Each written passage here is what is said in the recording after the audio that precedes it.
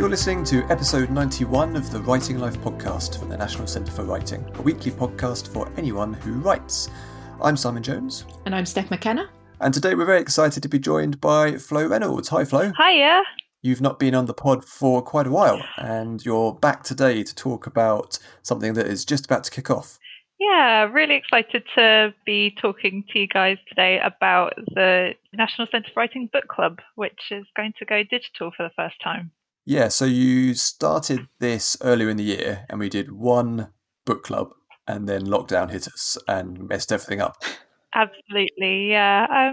So we started the book club new for 2020 in February, and we looked at a fantastic book called Convenience Store Woman by Sayaka Murata and translated by Ginny Tapley Takamori. Yeah, so in May we were going to have our second sort of physical get-together talking about A Line Made by Walking, a novel by Irish writer Sarah Baum. But as you say, the pandemic has slightly scuppered that, but it feels like a fantastic opportunity in a way to sort of take the book club digital instead, and hopefully it will mean that even more people can be a part of it, read along, enjoy the book and share their thoughts on it.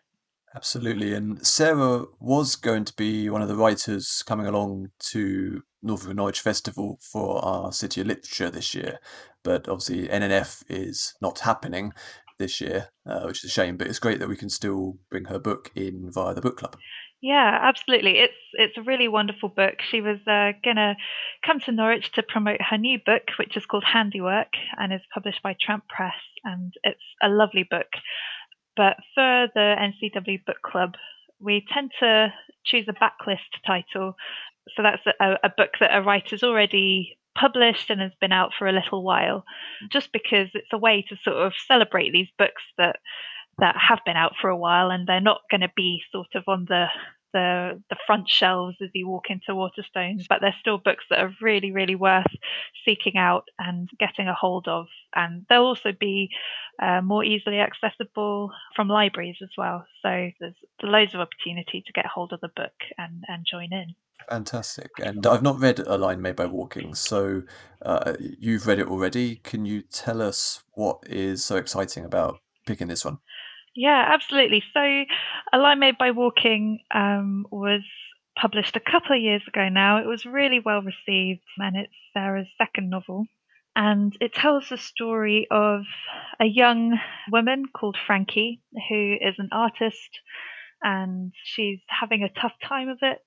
Not too long ago, she's lost her grandmother, and her life in Dublin, her career aren't quite going as she had planned for them to go. And this starts to impact her sort of sense of well-being, and how she deals with that is to sort of take herself away, get out of the city, and she takes up residence in her grandmother's home while her family are trying to sell it and sort out her grandmother's affairs. And she's suddenly in this very remote, isolated part of the world in rural Ireland, and it's a chance for her to sort of connect with memories that are coming up for her about her grandmother and other things in the family, but also to connect with nature and her own creativity. We selected this book for the book club months ago now, because, as you say, Sarah was coming to our festival and this was her backlist title, and I really loved the book and wanted to be able to share it with people as well. But it certainly has an odd significance now that we're going to be reading it during the lockdown, during the pandemic, and I'm really pleased that we've got this book to read over May and June, because of the character sort of experiencing this sense of isolation, but also how she uses that to her advantage in a way in reconnecting with her creativity, as well as dealing with the difficulties that arise from being in such a secluded, solitary place. And as you said, because this is a virtual book club, it means that people can get involved from all over the country, all over the world, in fact. And there are a few different routes that we've planned out that you can take, depending on how much you'd like to get involved with the book club. Do you want to talk a little bit about that and the ways that people can get involved?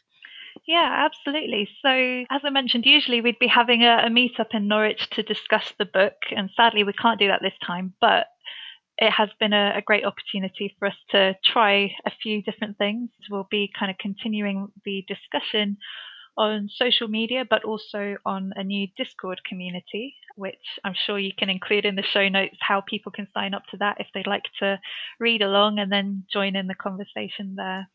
I'll also be hosting a couple of discussion groups on Zoom later in May, one on the 21st of May and one on the 26th, which will be a chance to get together with a small group of fellow readers and to talk about this book, A Line Made by Walking, but also about how we're finding reading in lockdown and in social distancing, and share thoughts about the book, share reading recommendations, all sorts of things, and just have a discussion together. And we'll also be sharing resources on the NCW blog with some discussion points and questions that people might want to think about while they're reading the book.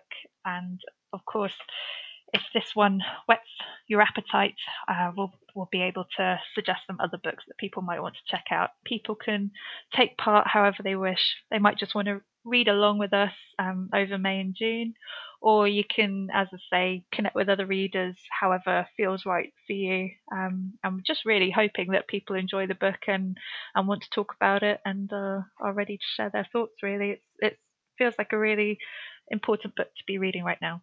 So I hope people will join me in reading it over the next couple of months. I'm sure they will. And it's funny, I feel like 3 months ago we might have had to explain what Zoom was to people. People might not have been so familiar with it, but we are now all experts on how to use these things. But if anyone's not familiar with Discord, this is a online chat system similar to other messenger systems, but then we're kicking off with the book club, but we'll hopefully be opening it up to the wider writing community over time as well.